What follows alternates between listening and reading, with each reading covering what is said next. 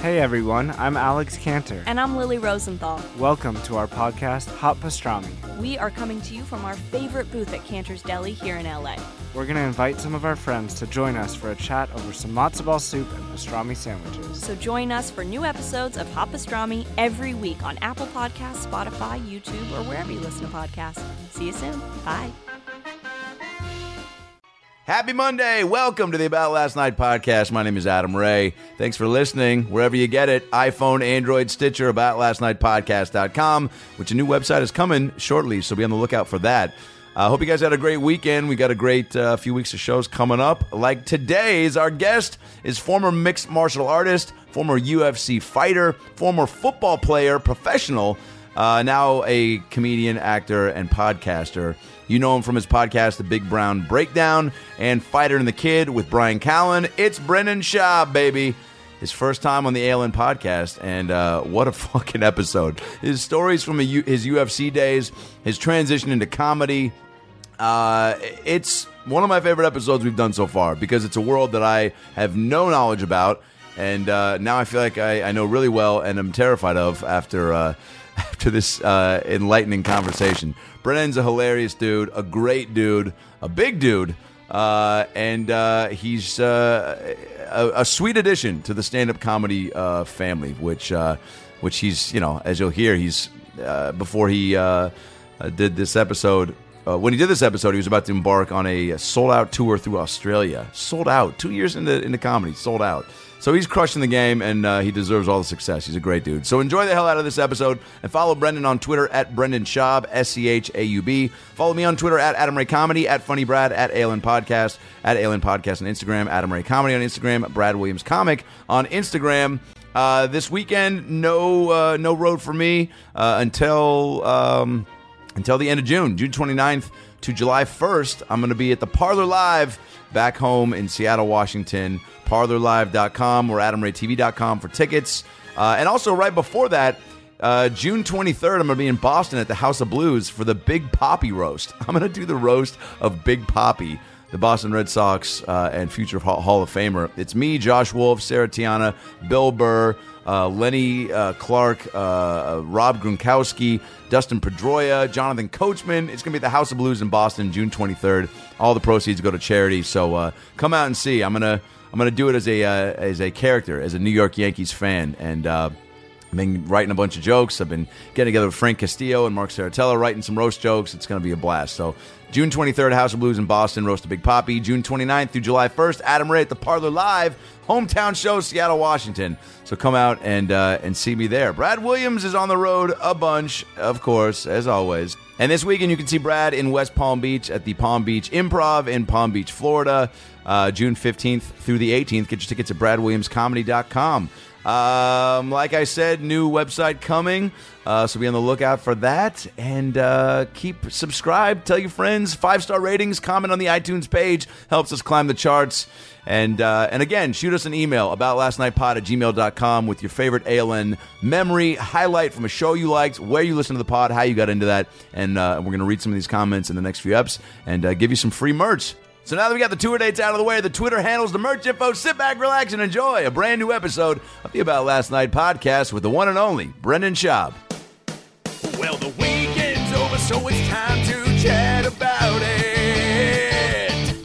Got a midget and a Jew, so why don't you sit down and listen to our dope podcast during lunch, dinner, or breakfast. Brad Williams and Adam Ray are here for you any time of the day. So come on and treat yourself right. It's about last night. So you live here full time? Yeah, and You live with your girl? I'm down the street. I will not give out the exact address because I think we're recording. Don't do it. And not even for my own safety, for the safety of others. Because like it's like people are like, oh man, like you're like you can protect your girl. I'm like, hell no, she protects me. She's 4th degree black belt in Taekwondo. Oh, that's right. Yeah, so it's like, you better hope she's not home. Hey, you've really set the bar. I've only been in a handful of fights, but not like enough. And not enough went down for me to go like, knowing. I mean, I feel like any dude with enough competitive adrenaline in them goes even without the experience that like you have.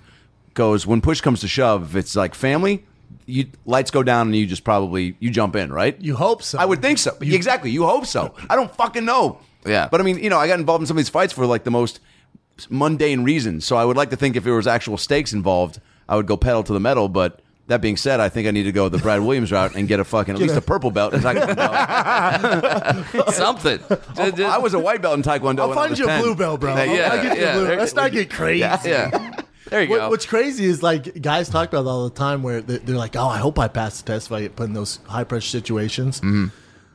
I've spoken to Navy SEALs. We've had them on our shows. Andy Sumpf, Tim Kennedy, who's not a Navy SEAL but Army Ranger, and he's saying a lot of times you're talking about the baddest of the bad. Yeah. And they put them in these high pressure situations in training, the Bud Strain Camp and all that, and they're killing it, but it's not real. They're like, God, this is easy. I'm fucking killing it. Then they get put in the actual situation. He says some guys just freeze up. Like these are trained killers. Yeah. And some just So it doesn't even matter. when Like shit hits the fan. Yeah. So it doesn't even matter if you have the necessarily training or the skill. Like sure, but then there could be just something else in you that goes. It's the X factor. I'm frozen. But it's the Fight or same thing flight. with sports. Like I've Yeah. seen some guys in the training room like, holy fuck, he's been a 20-time world champion.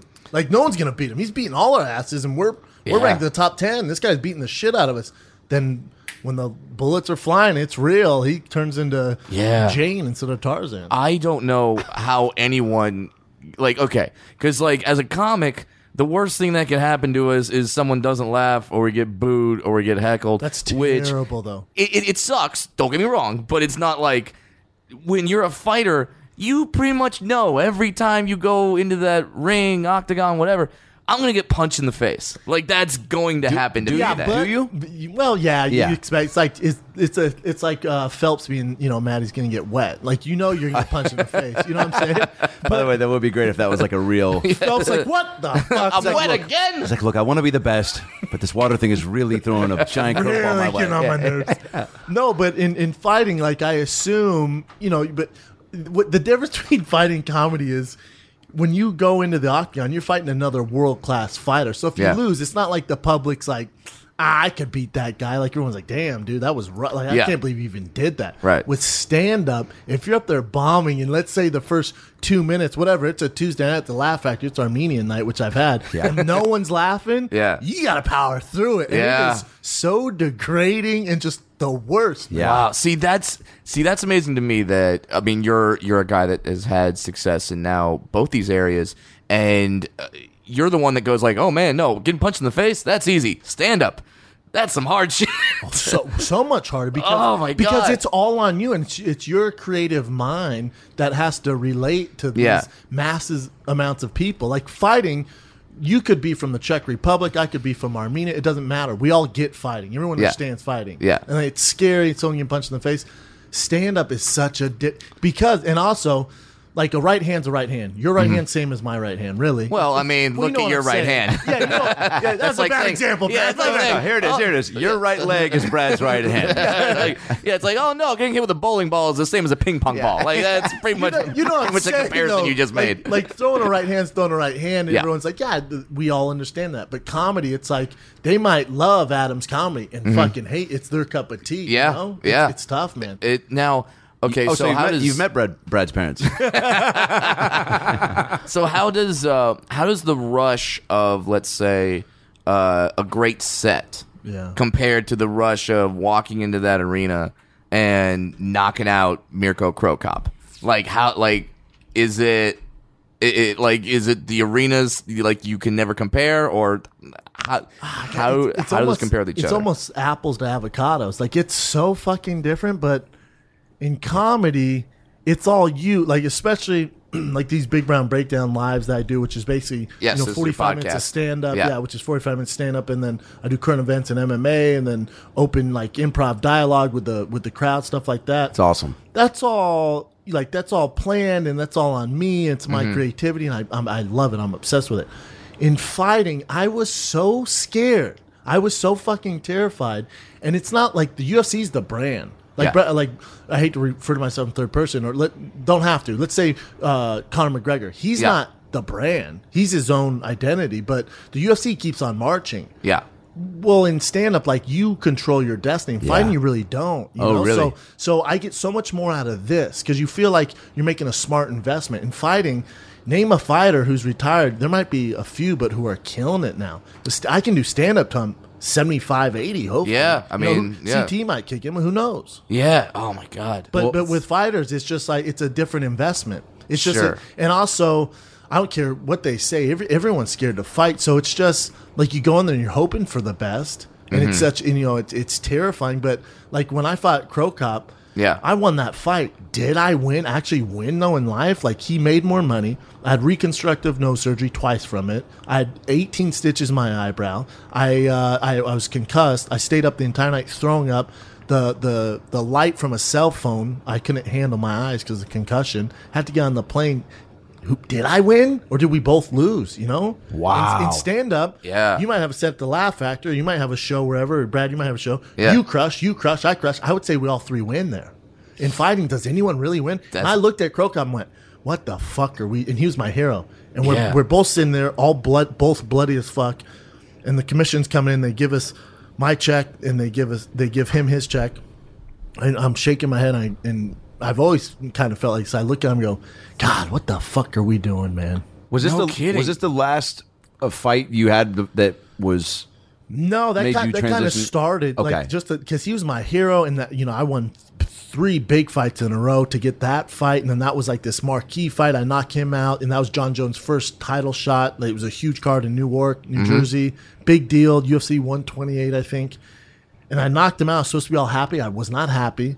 I was in the back, and I thought this was my dream. And I'm not a natural born fighter. And you won. The latest knockout ever in UFC heavyweight history against a legend.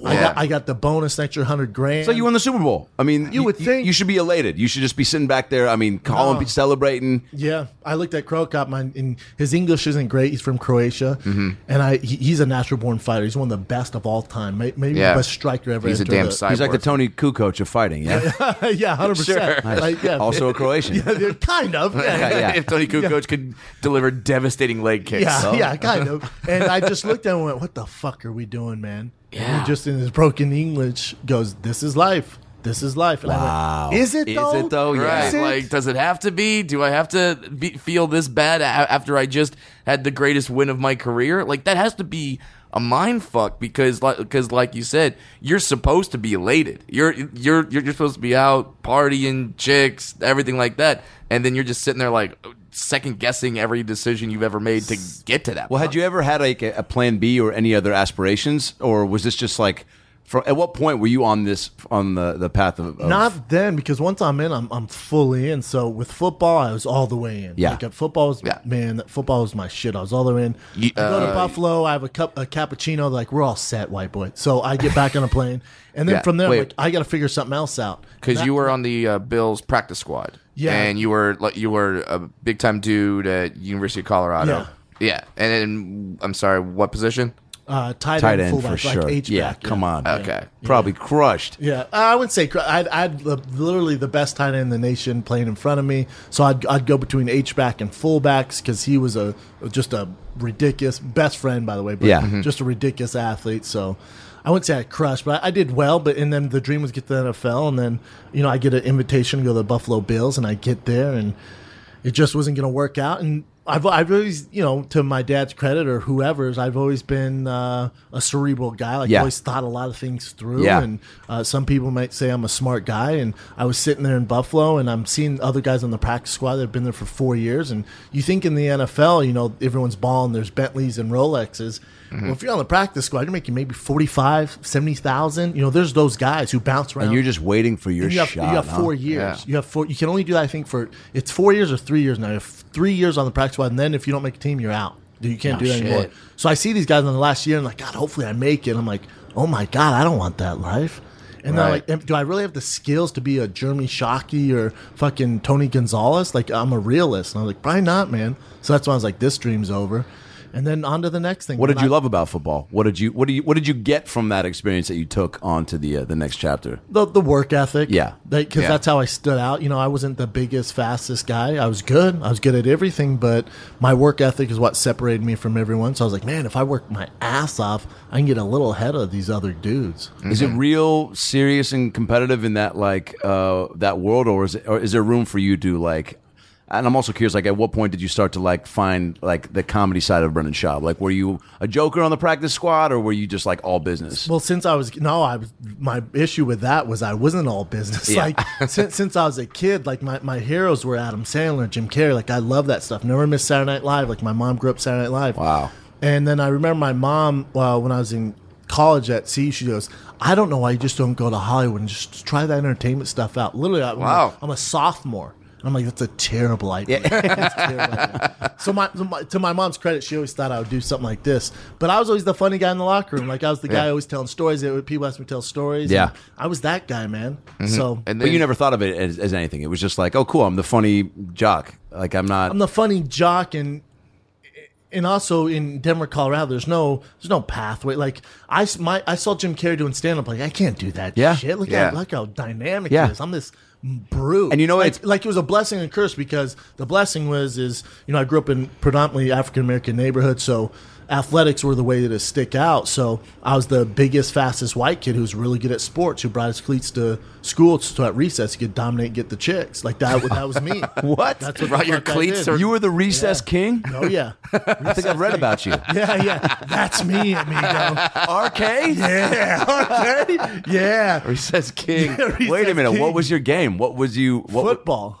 Just all, Dude. Everyone make fun of me because I'd wear McGregor molded cleats into class. It was the only shoes I had, and they would clunk on the ground, and people would laugh. I'm like, wait to recess, motherfucker.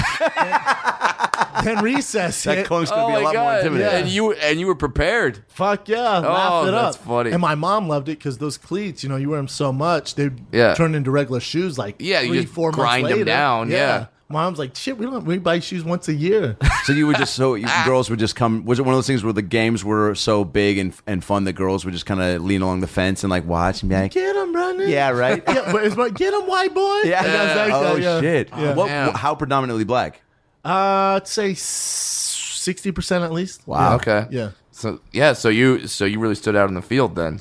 Yeah, I stood out, and I learned at a young age, like, man, sports this is how you get attention. This is going to lead Sure. you somewhere. That was my avenue. It I is- was the big, fast white kid. It is tough to. I was the same way where it was like all sports, and I was like the funny guy on all the sports teams, But again, with no frame of reference and being in Seattle and probably similar to Colorado, where it's like, Brad, I think you growing up a little closer to the business, maybe it seemed a little more real, but also probably you're still an hour away. I just knew I wasn't going to get into sports.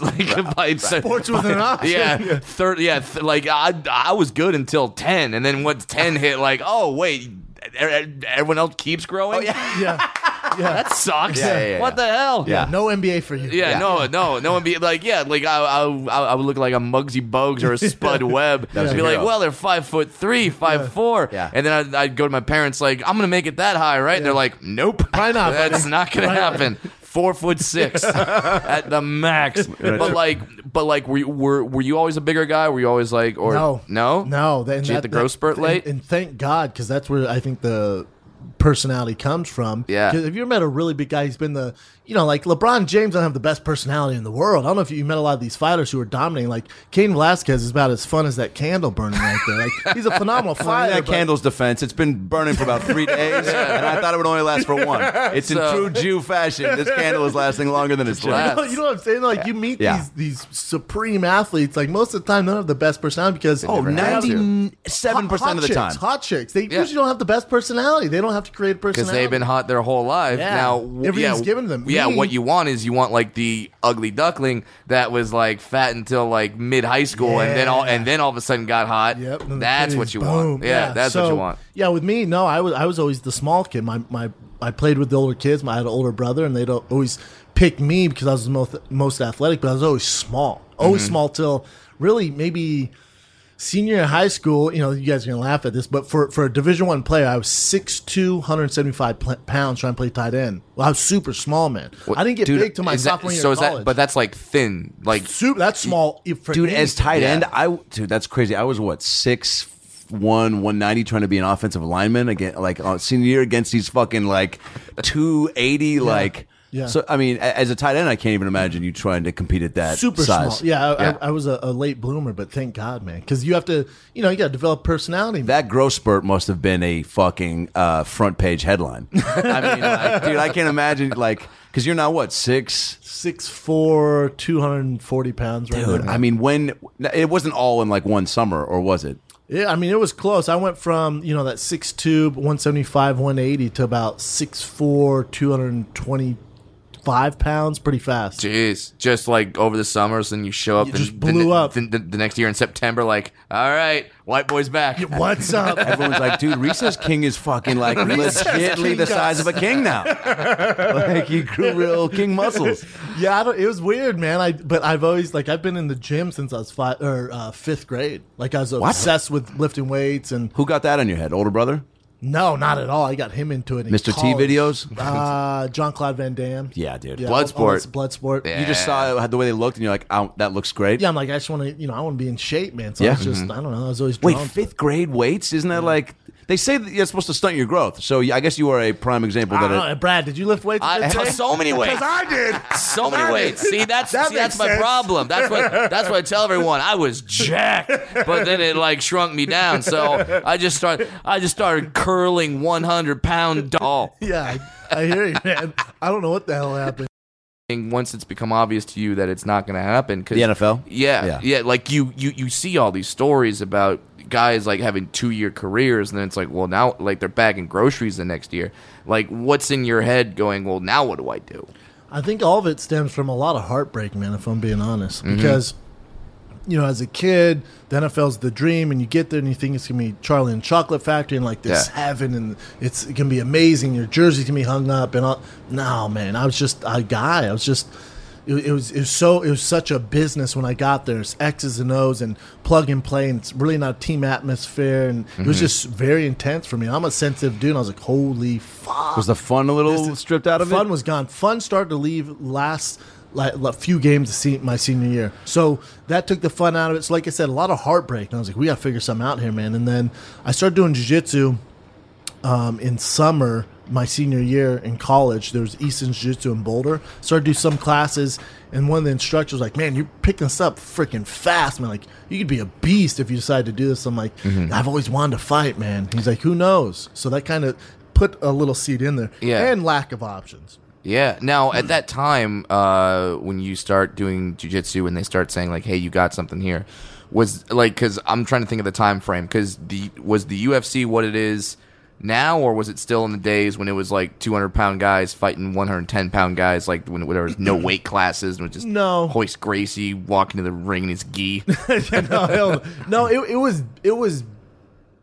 it was big, but it wasn't like it is now. It was good. The Ultimate Fighter had happened, and there's things starting to come about. People knew who Ken Shamrock was. Yeah. And I knew that with my athletic ability, I looked at the other heavyweights and went, man, if I commit to this, I could get good pretty fast and beat a lot of these guys probably. The thing that I've had, whether it's hurt me or helped me, is I've always had so much self-belief where if I commit to something, I can do pretty well in it. Hey, ignorance is bliss. If you're I can do it. We've always said in comedy, if someone came to you and told you exactly how hard it was going to be when you started doing open mics, no one would still be in it. No, we'd all quit. We'd be like, oh my God, what? I got to do open mics in front of drunks in front. That's with everything, though, right? Especially entertainment. Brian, someone asked Brian for whatever reason. Brian Callen for firing the kid. Someone asked him about fighting. He goes, "Don't do it. Talk to Schaub." I'm like, God, if someone told me that, I'd be pissed, man. I say, do it, try it. Who knows where it's going to lead? Sure, because you never know. But that's with anything. With any job, it's all fucking tough. Dude, stand up, move. Yeah, who are we to also? Who are we? Who is anybody to say to somebody, don't do something? Yeah. I mean, unless I mean, look, if my nieces who are Unless now it's murder. 7, I'd be like, don't my do nieces that. are 7. If like in 8 years they're like, I saw this cool job in Van Nuys where you get on a blow up mattress and you play with yourself and they give you cash, I'd be like, fucking, Probably not. we're shipping you to Alaska, and you're gonna fucking hunt moose, and you're gonna become a lesbian.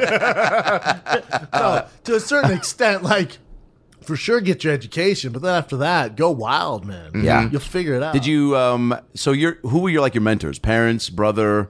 Did you have In coaches? regards to just in just life, overall? and also like as you're coming up, because I want to kind of segue into like this next chapter of life once you got like found comedy and stuff. Sure. But like you have stories and experiences for days, and Yeah. I'm just trying to like reel in all my questions. I but, hear like, you, man. You fire away. You guys got me as much as you want. I Okay, love cool. You guys. So, like, who is? Because you seem like you've had a strong head on your shoulders, like since day one. You know, but like I think we all need somebody that's like, like for me, it's my mom. As far as like somebody I've always been able to check in with and like shoot me straight and like definitely be a yes-ander to like what you're doing, but not an enabler. Not like, and also tells you like, gives you both sides of the spectrum and like Keeps kind of it and real lets with you. but lets you kind of make your choices. Sure. So who was that for you? My dad, I grew up super strict. He was super strict on me because he always wanted the most for me.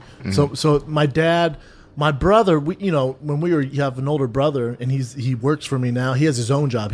My dad and him are freaks, brainiacs. My brother works for Microsoft, computer programmer, but also my tour manager, merchandise, runs our website. He's a beast. So growing up, my brother and I, he'd beat me up all the time, like to the point where we had to go see therapists, and it was super bad. Like he had fucking issues. Like he was like the good son, like Macaulay Culkin. He was jeez. super dark. Super dark. We couldn't figure it out. Yeah, I mean, pretty good family. What the fuck you doing, man? Yeah. So he's constantly whipping my ass. And so we weren't that, like, he always had my back, but we weren't crazy close growing up. And then in high school, again, not that close. And then once college started to happen, we got really close. And now he's by far my closest friend. Like, we're so fucking close, it's not even funny. Amazing. He keeps it more real than anyone. He'll tell, I'll get off stage, whether it's fighting the kid or Big Brown, I'll go, what'd you think? He'll be like, no, you're best. All right. He's like very, very, He's family, very upfront. you So know? my brother, my dad, and then my Uncle Pax, who recently passed away. You're talking about a guy who played, I just wanted to be like him. He played football at Cal. He boxed in the Olympics. Mr. 7-time Mr. Universe. They call him Mr. Venice. He passed away of cancer, but he's a freak. And then also happens to be I think it's fair to say he's close to being a billionaire. He was at the time he passed away, so you're talking about a real pioneer. The reason why I run long distance, when everyone told me you're too big to do it, he would set long distance records. Like he set a long distance record racing this boat from San Francisco to LA. Like he's this beast. So I saw all the stuff he accomplished. And then he also, this is some crazy shit. This is what kind of dude he is, Pax. He came out with the Tupperware for like cottage cheese and yogurts. He created a machine to make that fast and just got stupid rich from it. No Stupid kidding. rich, yeah. Wow. Yeah. So You want to talk about stories? In a lot of stories, my dad's a good storyteller. My Uncle Pax, who rest in peace, but he tells a story where he's a ladies' man, and he's playing high school football in Oakland, and he's this big wig. He's getting recruited by Cal. He played football at Cal. Yeah.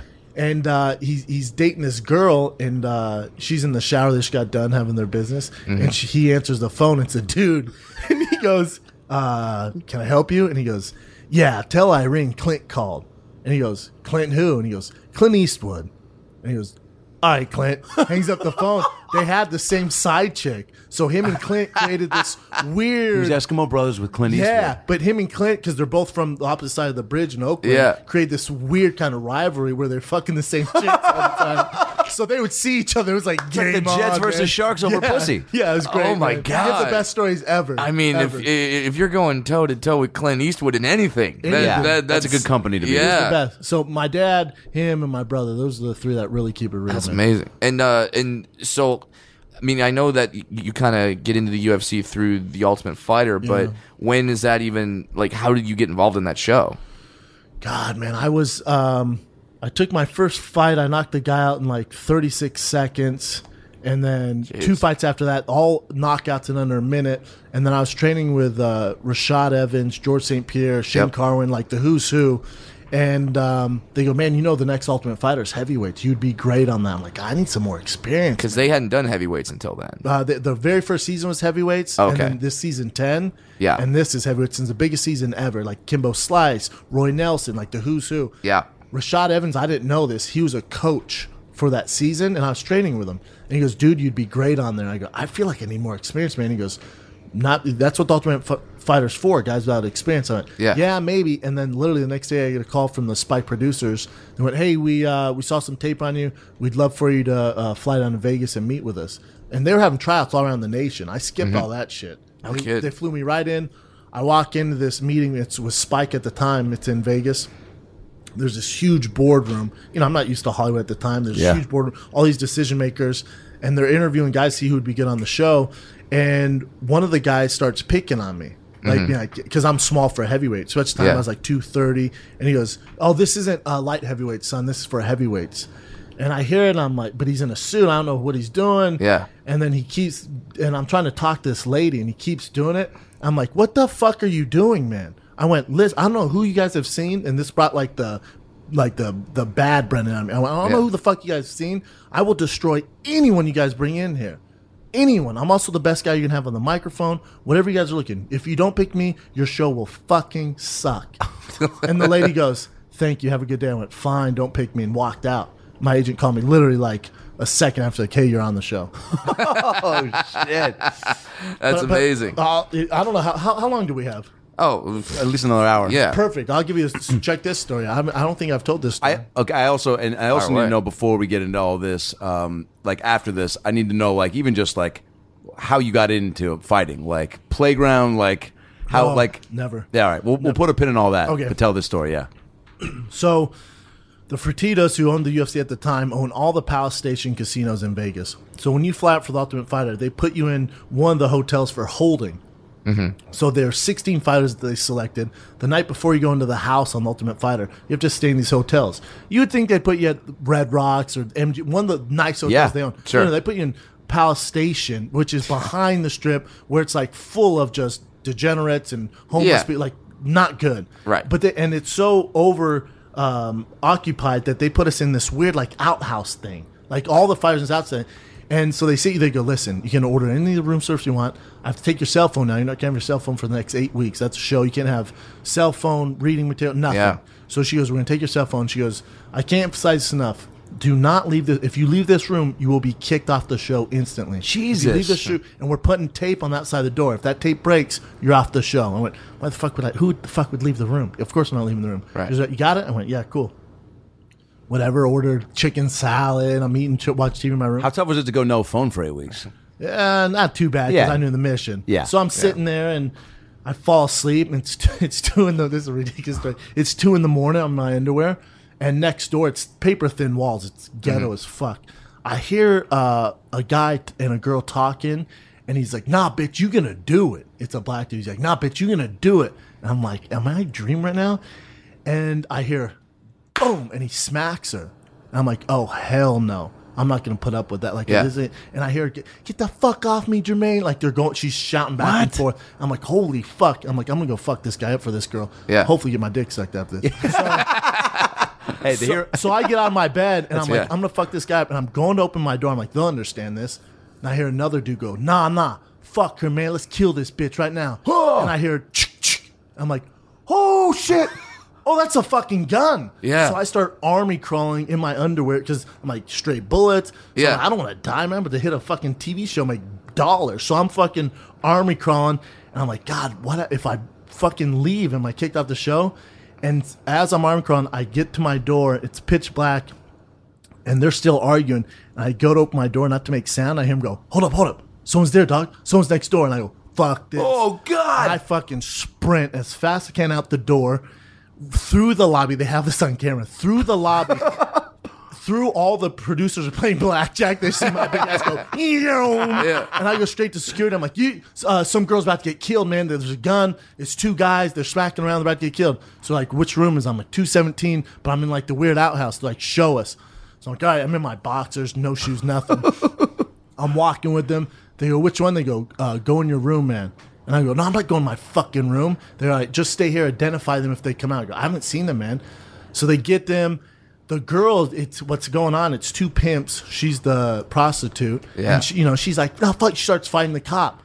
The most gnarly looking pimp I've ever seen, just fresh out of prison. Tattoos all on his neck. Tattoos. What color was the suit? Chains, fucking just not, had a wife beater on. Yes. Okay. Looks and goes, I see you, white boy. I fucking see you, snitch. I'm coming back, motherfucker. Wait till I get out. I'm gonna get you, he goes, sucker. He goes, they're not gonna press any charges. I did nothing wrong. Wait till I get back out. I'll be back out in 3 hours, motherfucker. I'm all, oh shit. So I got time to finish my chicken salad? Dude, they take them away, and Yeah. he goes, "Have a good night, man. Thanks for doing that, but this is pretty common." I went, can you put me in a different room though? Like, there's no other rooms. So the next one I have to go down to the fighter and fight to get in the house. So I'm sitting there all night just waiting for this dude. Like, what the fuck, man? What? They never came the No next morning. kidding. Like, Shab, your tape was broke. And I'm like, look at the camera. I swear to God. Check the replay. Yeah, they Yeah. checked all of it. They cleared me. Went in the house. Fought like 3 days later. Won my fight. It was crazy, man. Wow. That's insane. Insane, man. Couldn't give you another room. Nothing. Couldn't give you like. Didn't give a fuck. And you're like, oh yeah, the freaking neck tattooed pimp is going to come back, and you're keeping me locked down in Nothing. the exact same area. they Dude, did not care. I thought I've seen some shit by being on a New Kids on the Block concert cruise and playing Wolverine at Universal Studios. You crawled under bullet fanfare and almost getting killed by a pimp and the prostitute. I was trying to be a white knight. See what happens? Dude, are Fuck those these hoes. They're not loyal. I hear that. These hoes are not loyal. are those types of experiences like? I mean, I'm sure you've got like pages on pages of experiences like that. Like how often are ones like that? Like, are you reminded of or like? Or that you like pocket away for being like, man, when my kid's old enough, like, which one's gonna be the go-to? I don't know. Yeah. I don't know. I just think of them like it's rare you think back on your past. Like, I'm so busy moving forward. What's next? We What's next? forget so many of the experiences we have, Yeah. and then somebody else, at least in When my you guys experience, bring it up. Yeah, I even talked about the Ultimate Fighter forever. So we brought it up. I'm like, fuck the Ultimate Fighter. The house. I have stories about the house, but that was what I remember most. I'm like, fuck. Remember? Oh yeah, that sure. pimp? Yeah, I was getting Remember killed the by a pimp. Remember when you almost didn't make it? I killed by the pimp because you're trying to save the chick. dude, That was a pimp. bad idea. Dude, that's when like you hear things go on like if you're sleeping in your bed in whatever neighborhood and you hear noises outside, you're like, you know what? No. Yeah, this is why my brother goes. This is why you need to keep your ass in your room. He's like, fuck whatever anyone's doing. You're Yes. too nosy, trying to be Superman. I'm like, I don't know what to tell you. Wait, so you go into the house after that? Go in the house where it's 16 dudes. You're fighting. The last two earn a contract, and so there's 3 fights in the house. You have to win all 3 fights to get to the finale. Yeah. And I ended up getting to the finale against Roy Nelson. earning my contract. I had 3 fights at the time. Roy had fucking 30. Former world champ. I had no business fighting him. Most commissions went sanction that fight. Roy's a phenomenal fighter, by the way. Dude, Roy Nelson, for anyone not familiar with fighting, Me. There's so much. Google this man. I know a handful of guys, you being one of them, and then but I had to like go back and like YouTube a lot of your fights For and sure. like, dude. Yeah. I mean, already had the utmost respect. Now I'm just like, man, I gotta fucking. Anytime I'm in even a remote amount of danger, I gotta have fucking Brendan Schaub on speed Call me, dial. man, Yeah. unless it's a pimp. That's your kryptonite. Is there a pimp? Yeah.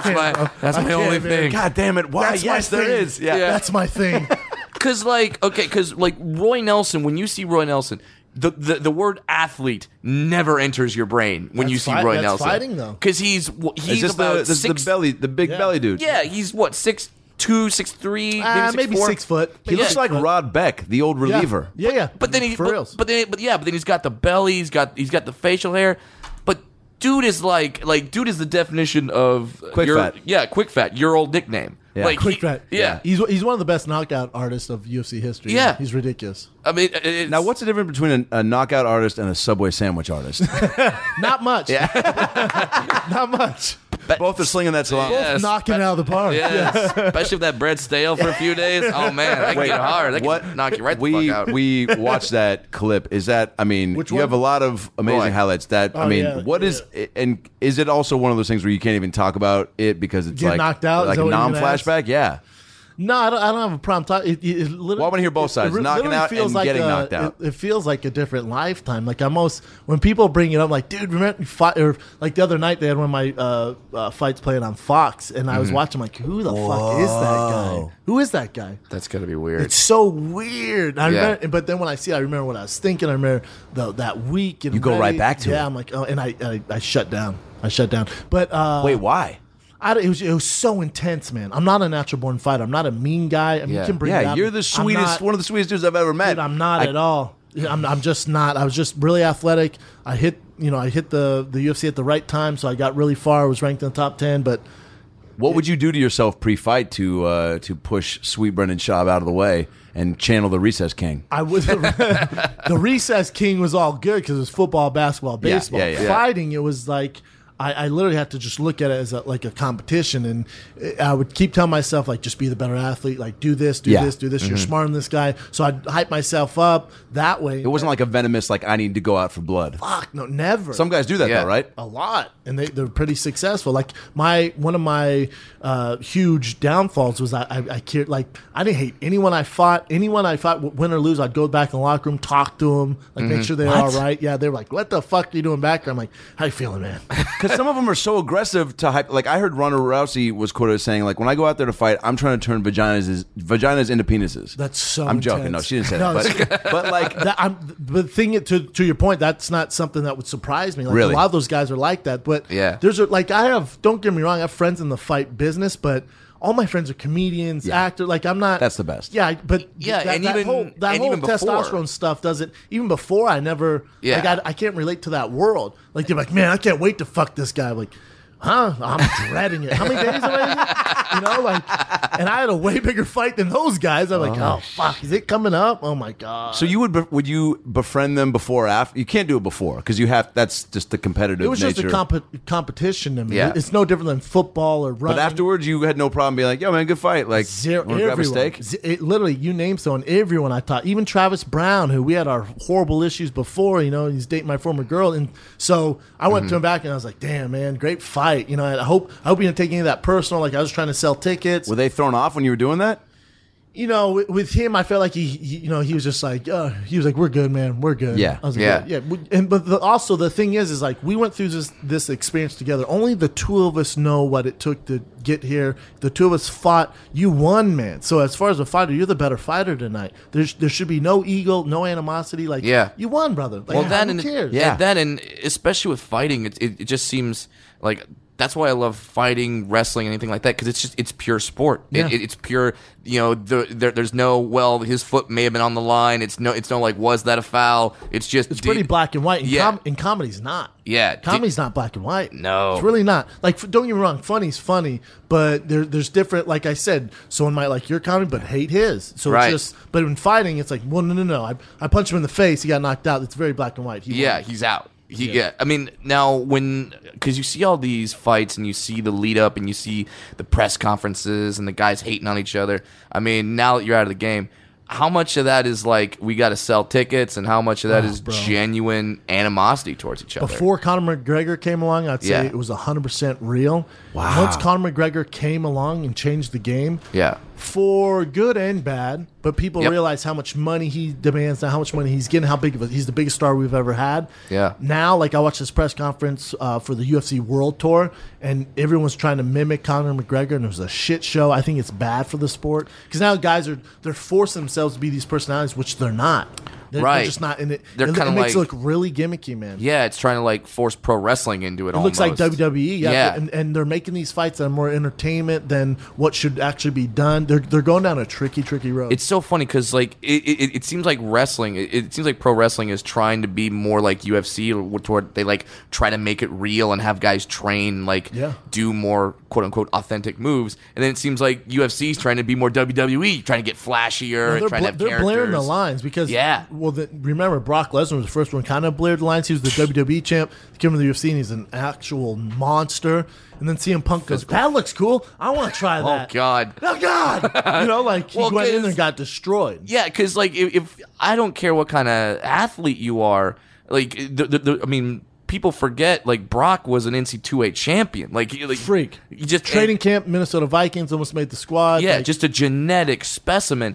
And then so you can't be like, well, I've thrown a few punches. I'm a pretty tough guy. Like, no, CM Punk, like, he's on that challenge show for MTV with it's like the pros versus Joes. Yeah. He got destroyed by like the Joes. Yeah. he's just your regular dude. yeah, but he's a hell of a showman, and he's great on the mic. Doesn't matter. Doesn't matter in the UFC. Does not work like that. Doesn't matter. You get knocked the fuck out. So you think like now like Connor's kind of made everyone go, oh, I should do something like that. It's a tricky road, man. It's not good. It's not good. Yeah, but like If you're a purist, it's not good. like what was anyone ever coming to you before your fights and being like, hey man, can you like talk some shit about his wife or like Never. No. They didn't need to. Like I always liked like the press conferences and building up the fight, and I always felt like if I was on the poster, I was screwed over. Like I always wanted to be the focal point of the fight, so I couldn't do enough interviews, and that's how I got good at podcasting. Because before I got to podcast and meeting Brian Callen, I did interviews for football. I did all these interviews for fighting. Like Oh, no shit. The PR team at UFC was like, Schaub's our guy to do interviews. Dope. Like, so I'd fly great. out wherever and just do all this mic talk, radio shows. And you loved it. nonstop. Love it. Yeah. I can talk Yeah. all day. Let's go, man. So but then when they're like, you have to fight coming up, I'm like, fuck.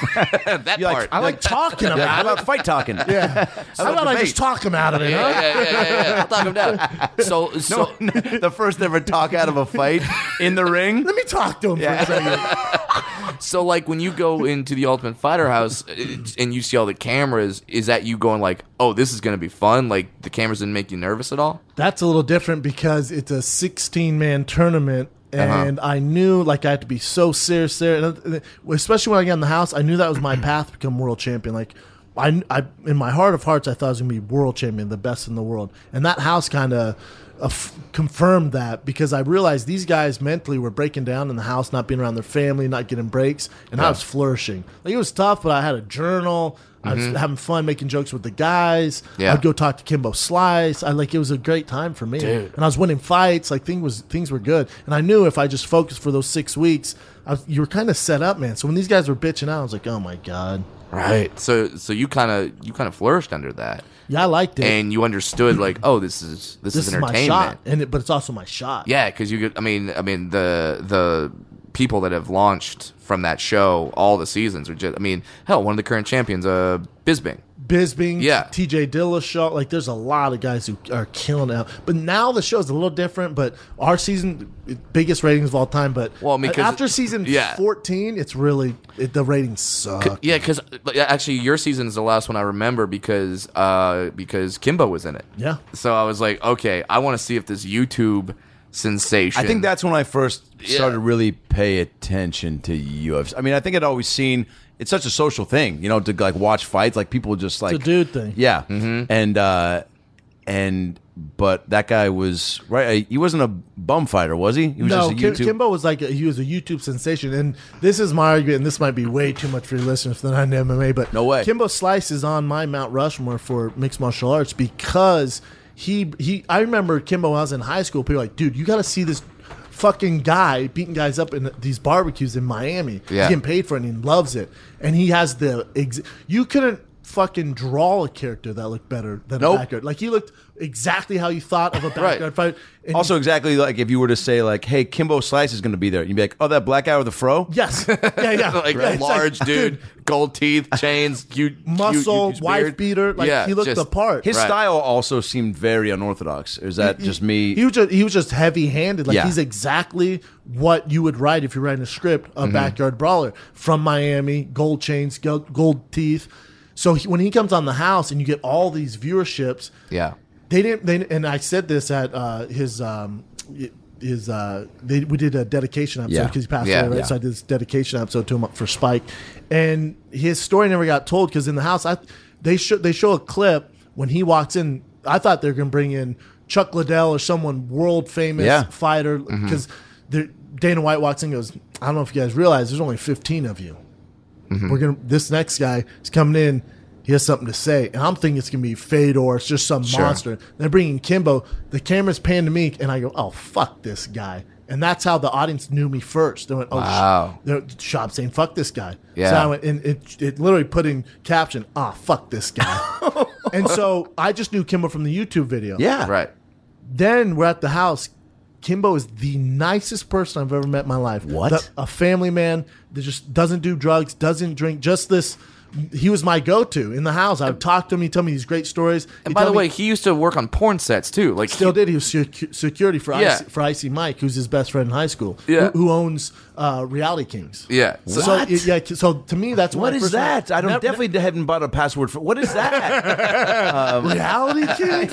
What is that? Like the adult movies? Kardashians? It sounds like the show about the kings of recess. I mean, maybe. different districts. Yeah, but Different. just to wrap that tough talk up, but that was literally when I was like, I can't judge a book by its cover. Kimbo's one of the best of all time. Yo, there is a definite, by the way, Backyard Brawler. I mean, if that's not the name of the movie about his life, I mean, I feel like I'm only hearing a few details of it, but it sounds like, I mean, that's incredibly compelling. His story's insane. If you wrote his story and sent it to Hollywood, they'd be like, no one's gonna believe this. Why, I mean, dude, and people love these fighting movies. Why? I mean, that seems like you should fucking tackle that for sure. I imagine that someone's writing the script. And the thing now, did he have your response of fuck this guy?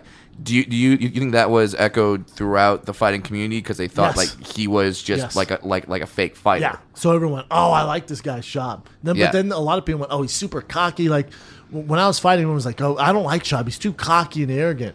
But I'm not cocky and arrogant. You're watching a countdown show on Fox or wherever on Spike that I'm getting ready to fight Crow Cop, Ben Rothwell, No Garrett, the toughest fighters in the world. Yeah. I'm not going to be the most outgoing, friendly personality. No. I have to talk about fighting, and they're tossing these softballs up where I have to talk about how I'm going to beat him, what I think of him, So that's where people are like, oh, Shab's arrogant. But I wasn't arrogant. It's a goddamn fight. Now I have a question because now you've been you're a comedian, podcaster now, fighter back then. Which fans were more annoying, comedy fans or fight fans? Not even close. What It's is not it? even close. What is it? Fight fans. Now, is it just every time you go out, it's like you're not like, are people challenging you? Never. Okay, No one's ever challenged me ever when I've been out. It's the vibe you put off, but also the fight fans, like, for whatever reason, I guess because they see you punch guys in the face, they'll grab you. Like, oh, what's up, Shab? Or they'll punch me, and I hate being touched by people I don't know. Who does? Yeah. So Me too, they man. grab me, shake me, and it's so like, oh, fuck, man. And it's so intense. Yeah. With comedy, especially podcast fans are the best in the world because they know me. They're literally, they're down to earth. They know everything They've about hung out me. in a room with you, Yeah, it's all essentially. good. Like, Yeah. it's not weird when you meet comedy or podcast fans. It's Yeah. the best, man. Oh, okay. I do want to go back real Good to quick, hear. and then we'll transition. But so getting knocked out versus knocking someone out. So it's all the same. So Yeah. like when I knocked out Crow Cop, you really, Like his I've never seen like that shit's crazy to me, man. Like he goes, it's like the sweet spot. Like literally, you Looks don't like a rag you don't, doll. you don't even feel it. You don't feel nothing. Just it feels right. Next thing you know, he's out. Are you Get trained to- knocked out? You don't. You remember just a little speck of it, but you don't feel anything. You feel nothing. really? No, Wow. you wake up and it's like, what happened? Ah, fuck. no, because so there you was that almost shot- learn the results of the fight Oh, you have no idea. after it happened. Yeah, You're you like, have no wait, idea. did I win? Oh, I Yeah. didn't? It's like Tommy Lee Jones hit you with one of those Men in Black things. 100%. Because they had the camera over you as you were laying on the ground. They took your mouth guard out, and then you kind of looked like somebody just told you that Mary Kate and Ashley Olsen were two people. For real, You know? You're really like, wait, what happened? You're like No. Michelle Tanner's one person, right? Michelle Tanner. Yeah, no, for real. It's Do they train you on the sweet spot of like? No. no. No, You no. just it's Shit happens. Yeah, because I mean, now when they say like some guy got hit right on the button, is it like literally just like you can tag someone in the right spot and then just they're out? Behind the ear, the temple. Yeah. Really, the jaw. The people think that you hit them in the jaw when they say it has a weak jaw. It's not that. It's the snapping of your head that knocks you out. It's the brain snapping. Oh, really? Yeah. Okay, so you're So like almost if you punch someone directly in the forehead, it's gonna fuck your hand up. Yeah. On the face, it's usually the jaw because you want to snap their head, or behind the ear. Like right behind the ear is a sweet spot. no kidding. If you guys listeners, if you just hit yourself behind the ear, you'll get dizzy. Just barely do it. for me. It's under the knee and right inside the dick hole Somebody see there, it's out. for fighting and for pleasure. Game over. Okay, so you said though that you didn't have any. There was nothing about adolescent Brennan Schaub that was like you didn't get into fights like at the playground or like I'll meet you in the parking lot at 5. You Never. fucking put, like Never. none of that. If you would have did a poll of all my friends and family growing up when I was 10, if they said, hey, Bren's going to be a UFC fighter or the next president of the United States, I would assume most of them would vote president of the United States. Wow, that far. Never fighting, just never. doesn't Because I would seem say like you. what percentage of like Kimbo Slice and Conor McGregor, these guys like probably did have some of that in them at an early age. Yeah, Yeah, they grew the guys up, who were. Yeah, they grew up a little rougher. They grew up fighting. You know, like Mm-hmm. you know, I didn't grow up privileged. You know, I got in some fights. I grew up with an older brother, but never. I Yeah. was always scared of fighting, man. And I had a big brother where if you mess with me, good luck with him. He's the fighter, not me. Now, You you don't said- have to see a goddamn therapist at 12. Not me. I was flourishing with friends, having a good time. Now, you say you're catching footballs. You say you're so timid or like somewhat like apprehensive to do it, like saying like I'd rather talk out of it. But like now that you've been through all of it, do you feel like if any situation comes your way, you're like, oh, I know how to handle my, like I might not want to engage, but I know that I'm like almost like doing stand up. Like the more you gigs you do, that Sure. like the bigger the venues you Yeah. get, you go, oh, cool. I It's got just this. it's just another gig. Yeah, that's fair to say. And I don't really think about it. I think more I realize that, let's say we didn't know each other, we got to fight outside. I know if I punch you in the face, the repercussions of it. I know if you fall down and hit your head on the ground, I've seen that. I know if I kick you in the face, what's going to happen. I know if I choke you out, what's going to happen. So You know, if you kick me in the dick hole, I'm gonna laugh and come and come, and yeah. cry. I told you that's my sweet spot. So I think I'm just more aware. Like I've seen these repercussions, so Yeah. I'm way less likely in a fight than anyone else. Yeah. Way less. I know if I punch you, we might both be in trouble because I might break my hand. You're gonna break your jaw. You're out Sure. for 6 months. I have to go to rehab. I have to get surgery. I don't want to deal with Well, that. that and- over what? Because you cut me off. What's wrong? By the Yeah. way, if we could stage a fight in my apartment, that would make me look so cool in front of my landlord. you can beat me And she's up. this Polish lady that is not happy with me right now because I smoke a little weed in here and I have pool toys on my balcony, which you are strictly prohibited against. Yeah.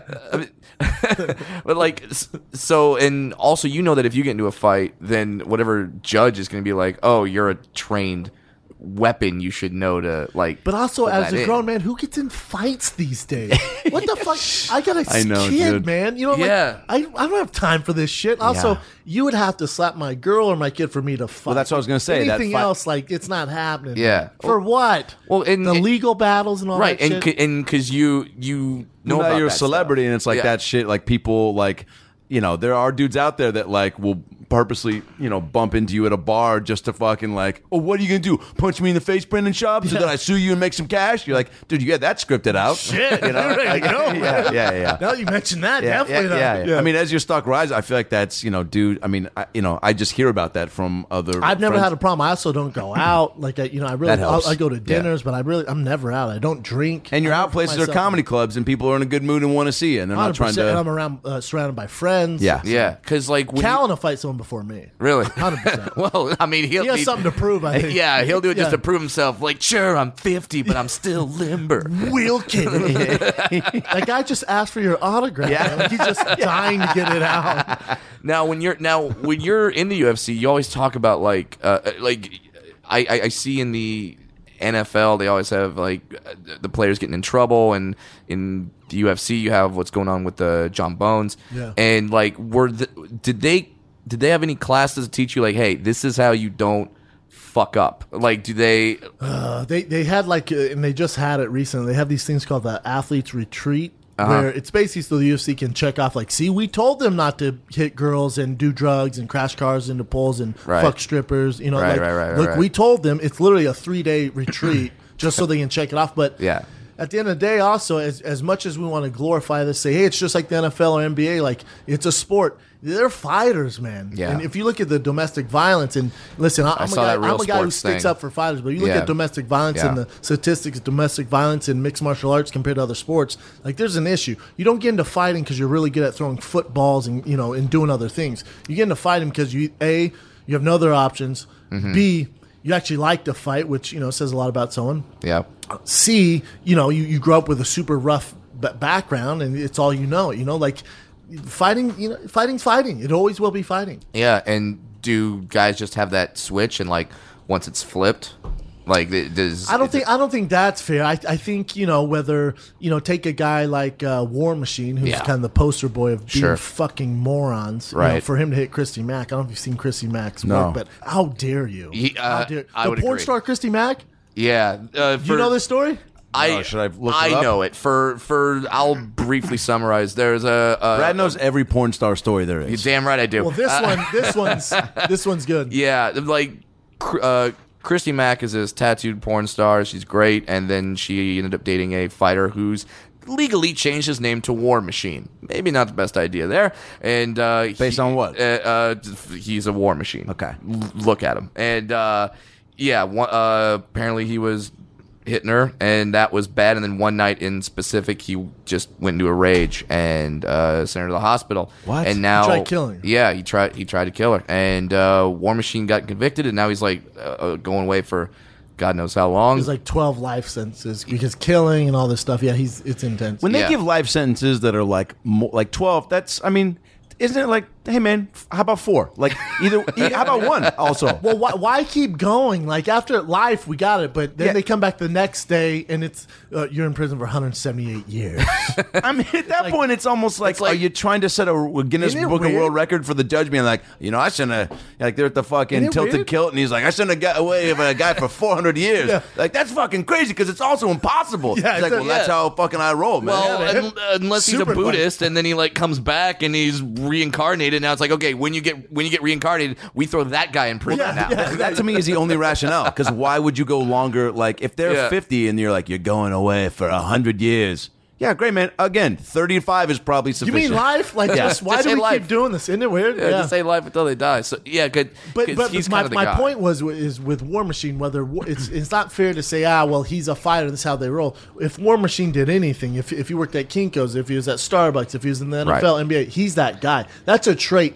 It's not fair to say that traits with fighters. So you That guy's, just think that it's- guy's an yeah. asshole no matter what he did. Yeah, these guys are angry and they're aggressive and they're more likely to do stuff like this, but it's like they just found the right sort of avenue to where they can get paid with that aggression. Yeah, I something guess, along but those also, lines. if a trained fighter hits someone, it's going to show up a little more than if Little bit. your barista at fucking Starbucks slaps you around. Yeah, You never had any of those jobs, by the way, did you?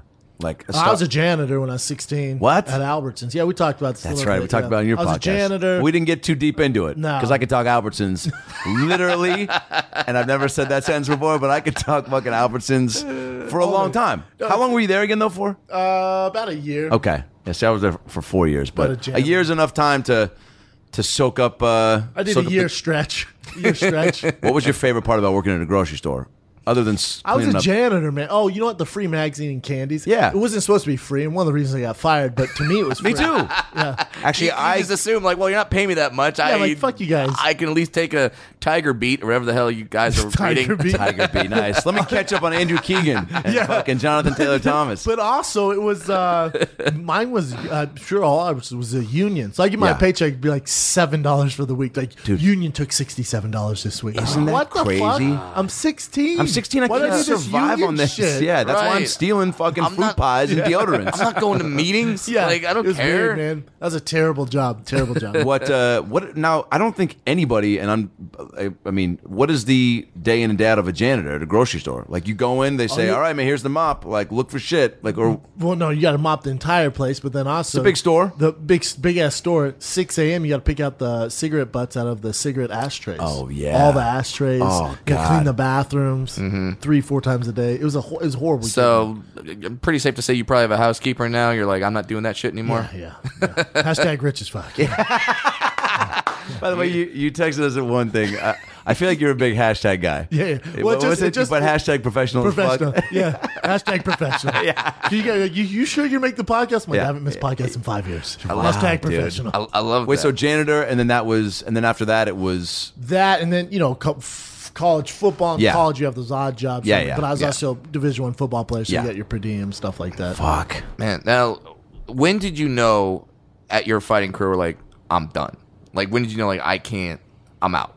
It was kind of, whether you believe in a higher being or not, it was kind of like I've seen all these signs. So, I met Brian Callen.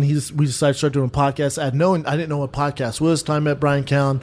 And, we just started doing it once a week.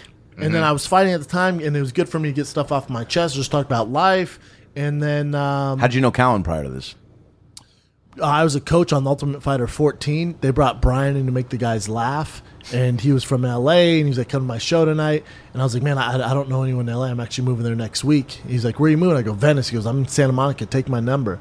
And so Friendliest guy ever. friendliest guy ever, Yeah. loves fighting, a little Yeah. too obsessed with it. I was like, God, is he gay?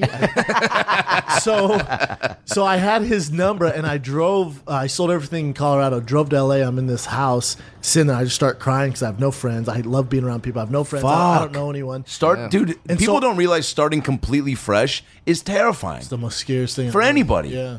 So I didn't know what to do. I started crying. I'm like, I got to figure something out. So I text Brian, like, hey, you around? And answered way too quick. Yeah, what's up? I was like, Jesus Christ. Yeah, why? Are you crying? Yeah, why? You crying? You need me to come over to your 25 Avenue? I'm like, Jesus Christ. And he goes, let's How are meet you texting in your voice? I don't it's weird. understand how that's working. And so I met him for coffee the next day, and he goes, hey, come over tomorrow, meet the family, man, and let's do a podcast. And so I went on the Brian Callen show. Yeah. Had 7 listeners, and not doing well. And Need a little shop upgrade. he had a little shop in his life. And we had this weird chemistry, and he goes, man, it went really well. People dig it. We should do one together. And I didn't know what it was, and the rest is history. But we started doing it in his house, and I go, what are we going to call it, though, man? He goes, let's see. Well, I'm the kid. You're the fighter. And he goes, we'll call it the fighter and the kid. I went, well, the kid, you're 44 years old, bro. And he goes, Yeah, but that's I'm- what they call me, the kid. I go, who calls you the kid? Well, And I he call goes, myself that. Yeah, me and people I demand. Dude, after he was like, oh, it's just what they named me on set. Pan, like, a few years later, I go, who the fuck came up with the kid? He goes, I gave myself that name. He goes, no one calls me that. He goes, I actually got it from an old movie.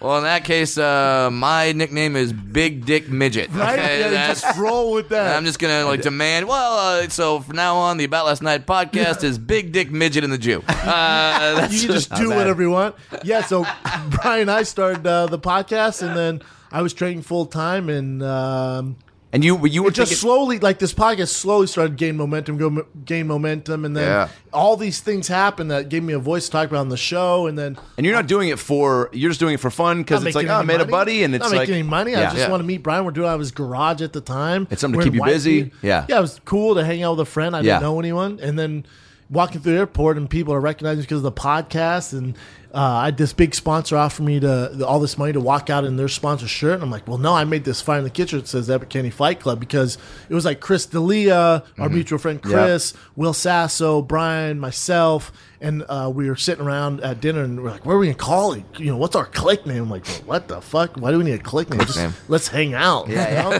And then I was like, oh, because Abbott Kenny, we always stroll Abbott Kenny Fight Club, and I made these shirts, and that was kind of our thing, and then people loved it. So I turned down this money. I was like, oh, this is gonna be funny. I'm gonna do it for my friends. So I wore it out to the fight when I fought Matt Mitrione. I wore an Abbott Kenny Fight Club shirt, and then on my sponsor, like the big banners. Yeah. The fight was on last night. You see a giant the Fighter and the Kid podcast. It was the first podcast in the UFC. Wow. Yeah, Wow. So I just was like, I don't want the money. My friends, they're gonna love this when they see this. Yeah. And then it just started to gain momentum, and then all these signs were pushing me like, dude, quit fucking fighting. Yeah. Do this. And Yeah.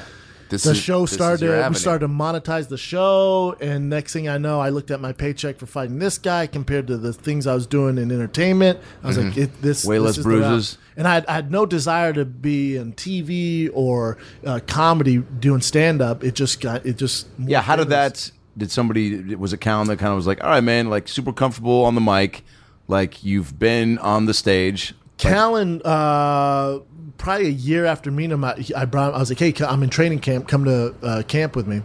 So I'm getting my hands wrapped, and he's seeing I'm fighting. I have to spar this huge monster where if he knocked me out, he got an extra $500. His goal is to knock me out, and he gets $500 extra if he does it. Yeah. And he walks in, and goes, who the fuck is that? I go, that's my training partner, man. He goes, you have to spar him today? I go, yes.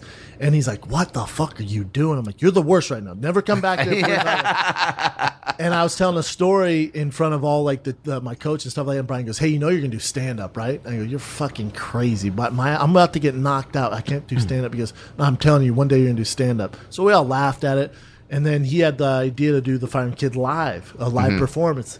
Because I go, a live podcast is going to suck, man. And he goes, I know, that's why we're going to do performance. And then before our show, it was in Ontario, Ontario or Irvine, I forget. Okay. Sold out show.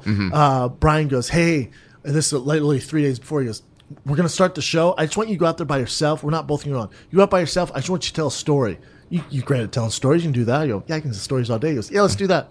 pan a year later, where it sold out theater in Chicago, Vic, and I look at Brian, hey, what do you think of my story? He goes, oh, you're set? You're worried about your set tonight? And it's literally, right before we're about to go. And I go, set? No, my story. He goes, oh, Bubba, that's cute. No, you're actually doing stand-up? I just want you to shit your pants. You're actually doing stand-up, man. Because don't you see everyone's laughing at your stories all the time? I go, oh, shit. And just this light bulb went off.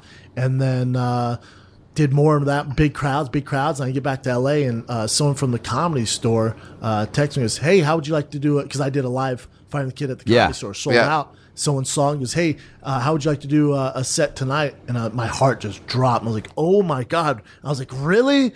And you could tell in the text, like, let's relax. Yeah, you just got 5 minutes. Let's relax. Why are you sending me #HeartYou? Like, I was freaking out. And it was the lady from there. I called her, and I was like, I can't thank you enough. This is amazing. And she's like, dude, you did a sold-out show here. Fucking chill out. But also at the same time, that's your fans. And that's your, it's the Fighter and the Kid. That's your people. That's my flavor. Yeah, to go up in front of people that maybe don't know who you are or aren't familiar with you and just hear Brendan Schaub.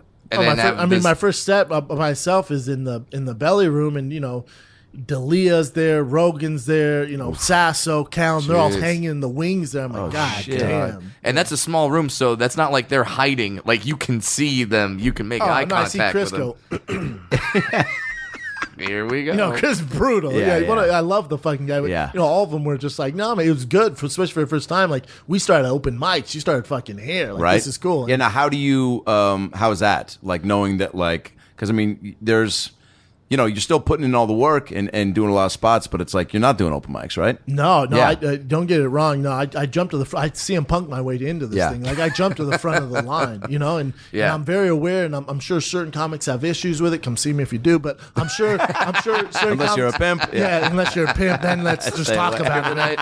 But no, I'm sure they do, and they have every right. Like, even I have guys hit me up all the time. I have this guy in New York who's a former football player, and they're like, man, I'm doing stand-up now. And I cringe when athletes go, I'm doing stand-up. I go, God, dude. I hate that. It's like, who the fuck am I? But I cringe at when people go, hey, Blake Griffin's doing stand-up. I go, oh, God. Because I know that they're not doing stand-up. What they're doing is they're not putting the time, and they're not doing any of that. They're doing these live shows.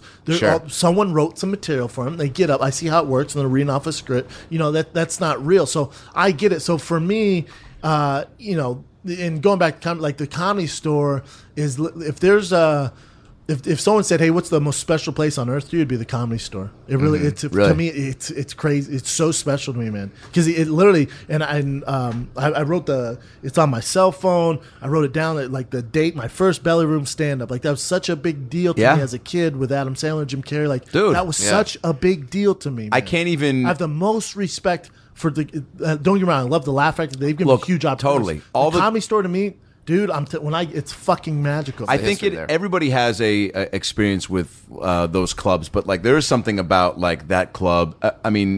That just is on another level. Something about the three rooms and the way it's set up, and for whatever reason too, I feel like and maybe you're the same way. Knew more of heard more stories before I even got into it about Jim Carrey 100%. And Jay Leno and Letterman and Pryor and Robin Williams being at the Comedy Store. Yes. They were all at the other ones too, but the store was and also just the name and Mitzi Shore and the way that I just heard more stories in Kinnison. There was just a lot more history. And then same thing, man. It's I worked phones there, and the first open mics I did were there. The first bringer shows I did for the first 2 years were there. And so now to be doing a show there and to get your name on the wall, which the more you're doing it, it's going to happen, and then that's going to be fucking mind blowing. It's it is cool that there is one place, because the other clubs don't have that nostalgia factor and that history factor. I agree 100%. The Factory has that thing out front again, with the people's pictures on it and stuff, and that's dope. But it's I don't know, Brad, what would you say about the store that it's just like that? There's just a. That's why I really got to know you at this. Yeah. It's there's. It's like Lambeau Field for football. It's like Green Bay. Totally. It's just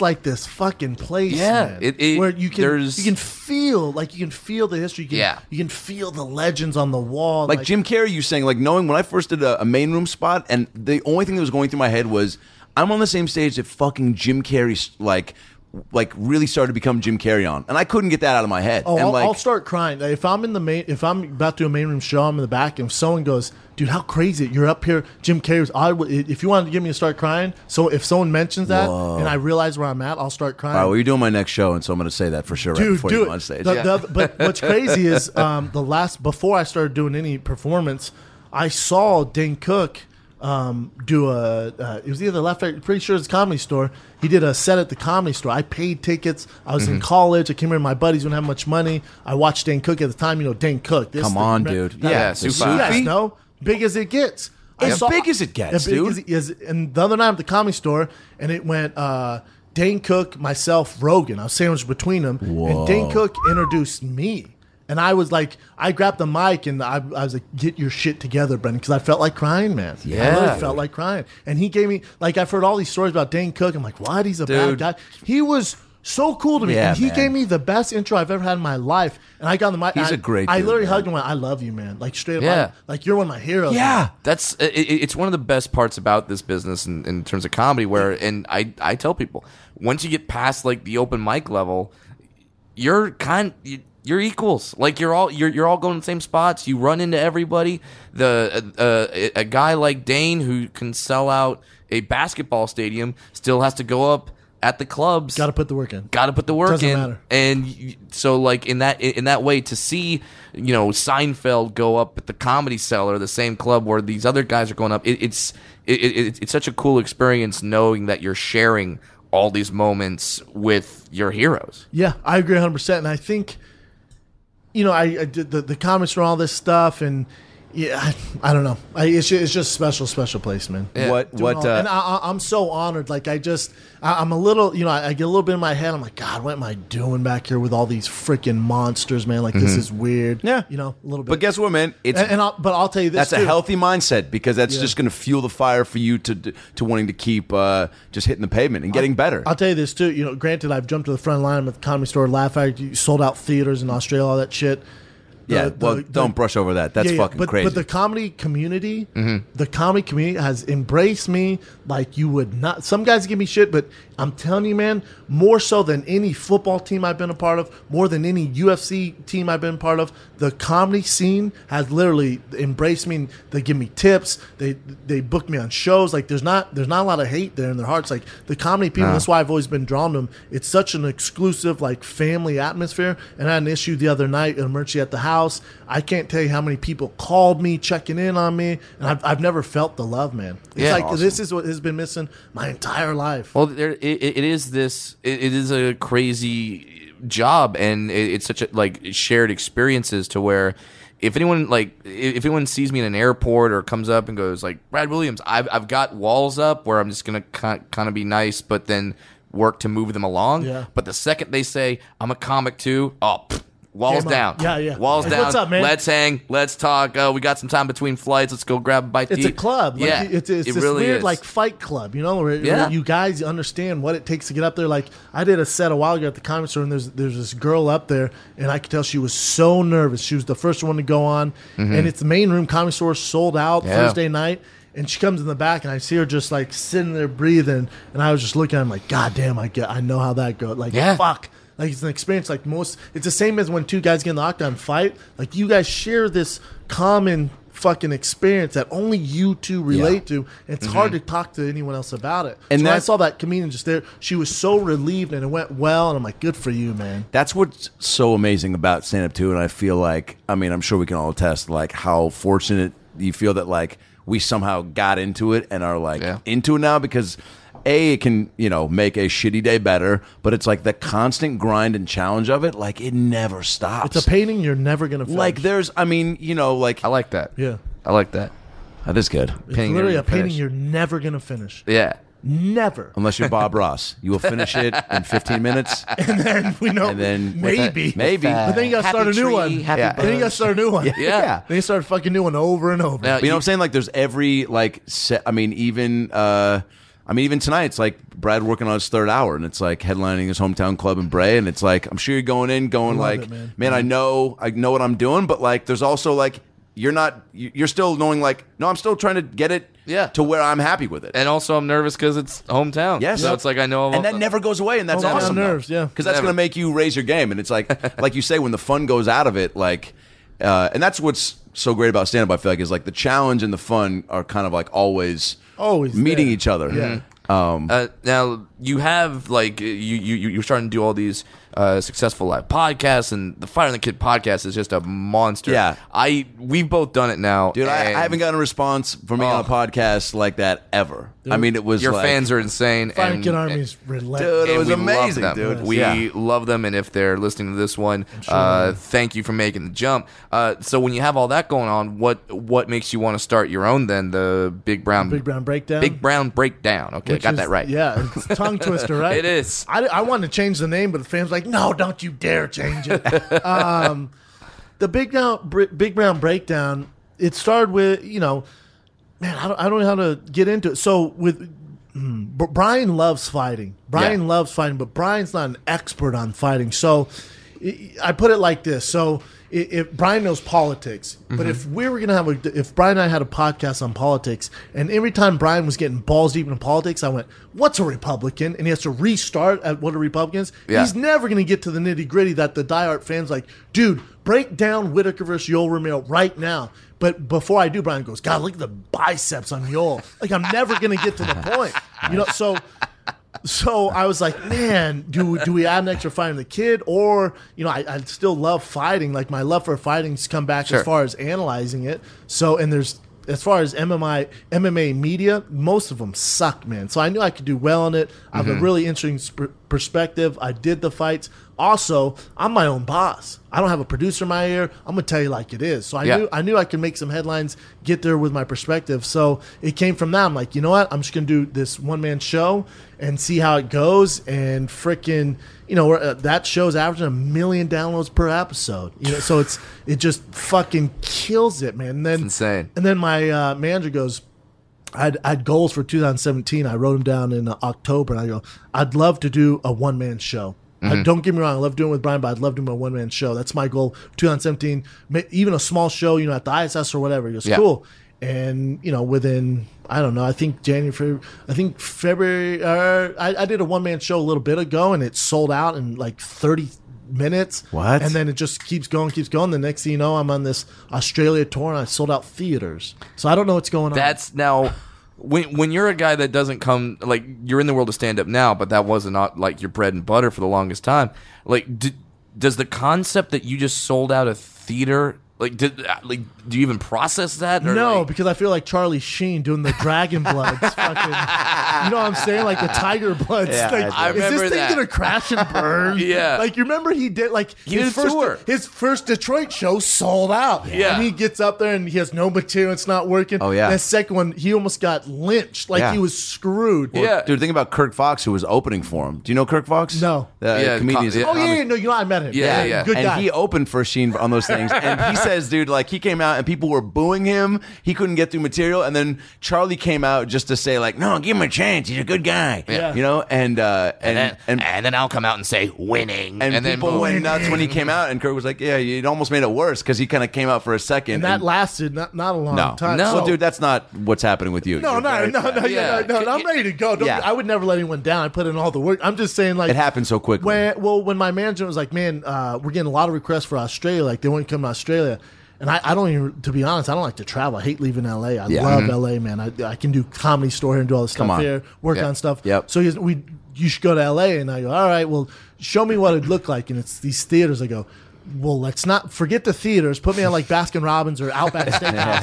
Let's not do that. He goes, well, this is the tour that they want you to do. I went, all right, man. And I was like, I'm going to sell like 30 tickets. So embarrassing. Like, I don't even think I'd sell out the Ice House. They'll sell out left and right. And Because if you don't sell a certain amount, would they just pull it? Right? I have no it's idea just- how it works. It's just kind of humiliating when you're in a theater and you look out and it's half full. You're like, eh. Like, even though there's 800 people there, if it's not I feel terrible. sold out, yeah, I don't know. it feels bad. I don't know how to deal like that. To me, that's rejection. Yeah. Like, what the fuck are you doing? Yeah. Yeah. So, in a day, one of the theaters in Sydney sold out, and so my agent emailed and was like, "Dude, I told you." Like he goes, I won't mention names. He goes, "We've sent these 3 comics there. You've sold more tickets than any of them in 3 days than they did their entire, campaign." I'm like, what the fuck is going on here?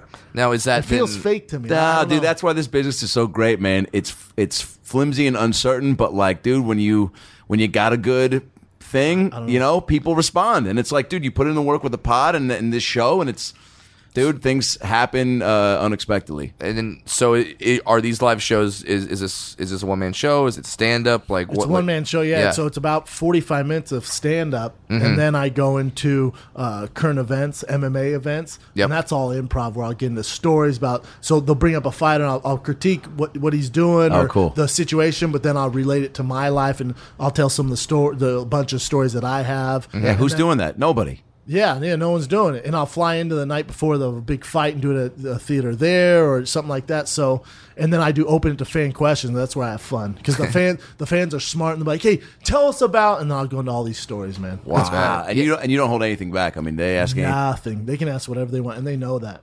It's an open book, and I have so much fun. Well, are the fans, is it a specific demo, or is it like male, female? 18 to 36 male. Yeah, is the predominant. You probably got to be getting some ladies out. Yeah. Good round of ladies. Never mad at that. The best. Never mad at that. Because I know Rogan is like, I mean, he's very much dominated by the dude market. Market. That comes out to him, which I'm sure he's, loves, but I mean, it's just that UFC fear factor. Yeah. I mean, they are just fucking testosterone. Yeah. Roided up. Yeah. No, I don't get a lot of that. I get a lot, I get there'll be hot girls there, but they're there with their man. And a lot of times I like after show, like, "Dude, you can fuck my girl, bro. I'm that big of a fan." I'm like, "God damn, that's aggressive. God damn, I would never do that." But let's do it. Yeah. But here we go. Yeah, see, I want the Brendan Schaub demo because right now I have, like, Brad and I have strictly rabbis coming to my show, and Brad has candy store bouncers. All candy store bouncers. Large market, surprisingly. I had no idea. Yeah, the guy who manages the Sweet Factory at the Beverly Center. Exactly. Loves Brad. Bring his whole family. Have you been to Australia before? Never. I don't like to travel, man. I've never been to Australia. Shit. My schedule there too. Like people are like, "Dude," because I've always wanted to shark dive. The way they set it up, I have no time to do anything. I literally go city, Brisbane, Melbourne, Sydney, Auckland, Sydney. Like I have zero time. Like man. fuck, man. And you don't want to add a day? I won't see a koala. No, I won't see anything. I mean, what a fucking... That was the most adorable thing I've heard a grown man say. I'm not even going to get to see a koala. How fuck? I come fly out 22 hours Dude, or whatever come the on. fuck it is. Well, can you somehow arrange... If you're selling out the fucking theater, can you somehow put in your rider, like, I want peanut M&Ms. I need a koala and in the I back. want a koala in the back. I need a koala in the back. I walk in, it's just a koala chilling. Love it. Do it.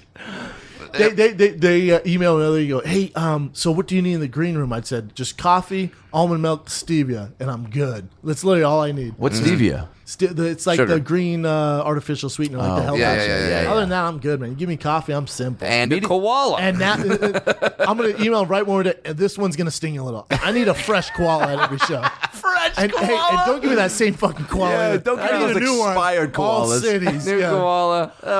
I'll feed him. Now, I'll feed them. you're running around so much, like, because they always say, like, Australia has the most animals there that can kill you. I know. I can't wait. I won't see them, but that's badass. Yeah, like what? Like, so you're not nervous about like running into anything like that? Well, like the Australian people are like, "Dude, I don't know," because I keep posting all this stuff that can kill you in Australia. Yeah. I keep posting like, "Way to go, Australia!" Like some guy goes, "Bro, check out what my doctor found," and it's a crocodile and a shark crossing paths in this like fuck in the ocean, like a saltwater croc and a big ass shark, literally just going by each other. I post that on Instagram, like, "Well played, Australia." So people are sending constantly things that can kill you. Yeah. But then the dude's like, "Dude, you realize you're in like the major city. That's like going to fucking California and somebody like, dude, there are grizzly bears. I don't fucking see one out here in Hollywood." True. You know? Yeah. I have a question. What would be more terrifying for you to run into in Australia? A killer kangaroo or a kangaroo dressed as a pimp? That pimp kangaroo don't fuck around. I see that pimp kangaroo, I'm freaking All out. right, if that's not a cartoon that we're pitching, and when you get back, Pimp That Kangaroo. Pimp kangaroo. I mean, come on, man. Pimping A the pimp koalas? kangaroo? He's pimping out my koalas God. to all the wallabies? Why not? This has been amazing. Yeah, thanks dude. for making time, dude. Yeah, man. Thank you This guys. is you're You guys are two of my faves, man. I mean, likewise, dude. It's cool to get not only new blood in the comedy community and someone who's like bringing something fresh to the game, but also we all feel like we have security now. And Which is pretty Unless you're a sweet. pimp, then I can't make any promises. I'll do my best. I always told Brad I didn't think you liked me for the longest. I don't know why either. I don't know why. Dude, we briefly got into that on your Someone might have podcast. said something. I Same don't know. hairstyle? I don't know. I don't know what it is. I feel like, and I will say this for you, but I feel like I give off the same vibe that we are two of the nicest people. Yeah. Because I have no super beef. friendly. I just like I love this, and like I try to. Brad can attest, right? It's my own insecurities, I'm sure. Well, it's also, I mean, also we met in like a tiny ass hallway, and it was like, I was like, for me, I'm all about like the timing of like saying what up and meeting somebody for the first time that you already feel like you know from listening to their podcast and seeing them around. And so it was like that tiny ass hallway, and like fucking you're towering over me, and it was like, "What's up, man?" My and it was dick's like in your face. His dick was in my you're face. three- dude. you're Now three you sti- know. Now you know how it feels. You son of a bitch. Every day of my life, one dick goes in your face. You freak the fuck out. Every day. Oh my god. That was just a weird night because Joey Diaz was being yeah. weird with me, and then I met you. It was weird. All No, it's good, the man. best. We're best buddies now. Yeah. And here's how I know that you actually like me is because after I did your podcast, I got a lot of your fans. Apparently on your podcast, I was calling you Brandon like the entire time. My pet peeve. And so I apologize. Oh, you're good. And all the fans were like, "I'm surprised I didn't toss that motherfucker." Like, how dare you call him Brendan? Like, Sam Tripoli just learned my name was Brendan. He'll call me Brendan, and then I was doing his podcast comedy story. He's like, "Listen, Brandon." I'm like, "God damn it." Did you correct him? No. See, and that's I don't want that's how to you know you embarrass care. him. If we're on air, I don't want to embarrass Yeah, him. yeah, you know? yeah. So Now- I will say on this podcast, A, I apologize, and B, thank you to your fans for pointing that out to Now, me. and instinctively, I want to call you B. Is that like what people? We're good with that. Yeah, There but you also go. I feel like I need to like that's. No, we're good. You can't throw the nicknames too early in a relationship. Nah, Like, you we're gotta there. build that rapport. We're there. I love We're that. there. What other nicknames do you have that you like and don't like? Big dick fighter. Hates that one. I mean, most Like a- people, like a- Shab, Shabby, Bren, B. Yeah, There you go. Pretty standard. That works. Is that what you got like growing up too? Yeah. Oh, yeah. Most of my family and close friends call me Bren. I haven't heard it in a while Yeah. because I don't go back to. Oh, but yeah, but then if you call him B, then what the fuck am I? Oof. I call you Braddy. Yeah, that's true. Yeah, or B Dubs. B Dubs is cool. I refer to you as that. B Dub is cool. Isn't it? I mean that would be my pimp name. Does that scare you? By the way, real quick before we wrap this up, would there and could there and will there ever be a dwarf UFC fighting ring competition? There needs to be. Yeah. There needs to Brad be. loves I want wrestling and in. fighting so much. I want in. First fight, I'm challenging Wee Man. Okay? Me and Wee Man in a ball pit at Chuck E. Cheese. I'm going to fucking own this guy. I'll do some push ups. I'll chase Yo, chickens. can I'll I- do whatever I got to do. Can I be honest? If we put that together for charity, I feel like I'm a in. shitload of money would be raised. I agree. I feel like it'd be a hit. I'm so in. in a ball but pit. it's a tag team. Then you guys can tag off the regular people. I got regular people. Dude, you are my partner. I'm calling it Yes! now. I'm in. Who's Wee Man have? Like Johnny Knoxville? I Yeah, will exactly. Fuck You him fuck him up. up. Preston Lacey, the fat one. You got this Or maybe shit, it's dude. Bam. I feel like Bam's crazy. You got this shit, Yeah. dude. Yeah. We got it. All right, that's Unless happening. he's a pimp. All I right. don't want to know it. And then I'm calling Chuck E. and Cheese then tomorrow. You're Brendan. I'm Brad. The tag team, the Killer Bees. We got the name. Oh my god! We got the name. You guys wear Bumblebee outfits? It's gonna happen. The Beehive. Welcome to the Beehive. That's it. All right. Good night, everybody. So, that's the show. Thanks for tuning in. We had laughs and stories. Now go listen to more episodes on iTunes or your phone. Subscribe and tell your family and everyone you know. But what should I tell them? Well, you can just tell them that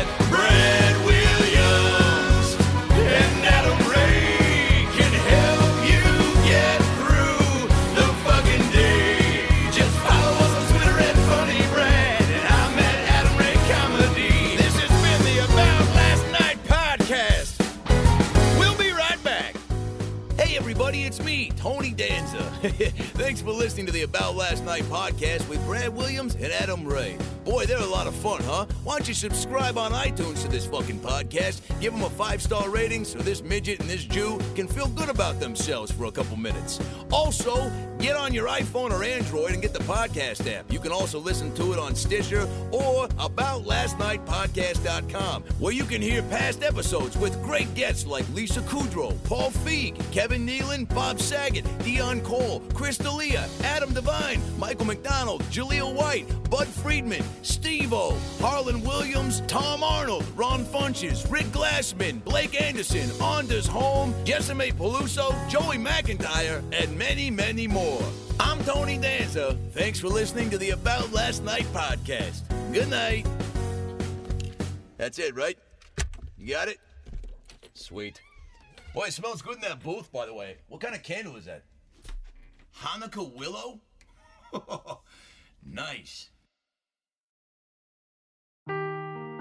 Seeking the truth never gets old. Introducing June's Journey, the free-to-play mobile game that will immerse you in a thrilling murder mystery.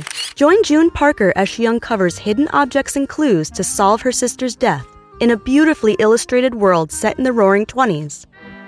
With new chapters added every week, the excitement never ends. Download June's Journey now on your Android or iOS device, or play on PC through Facebook Games.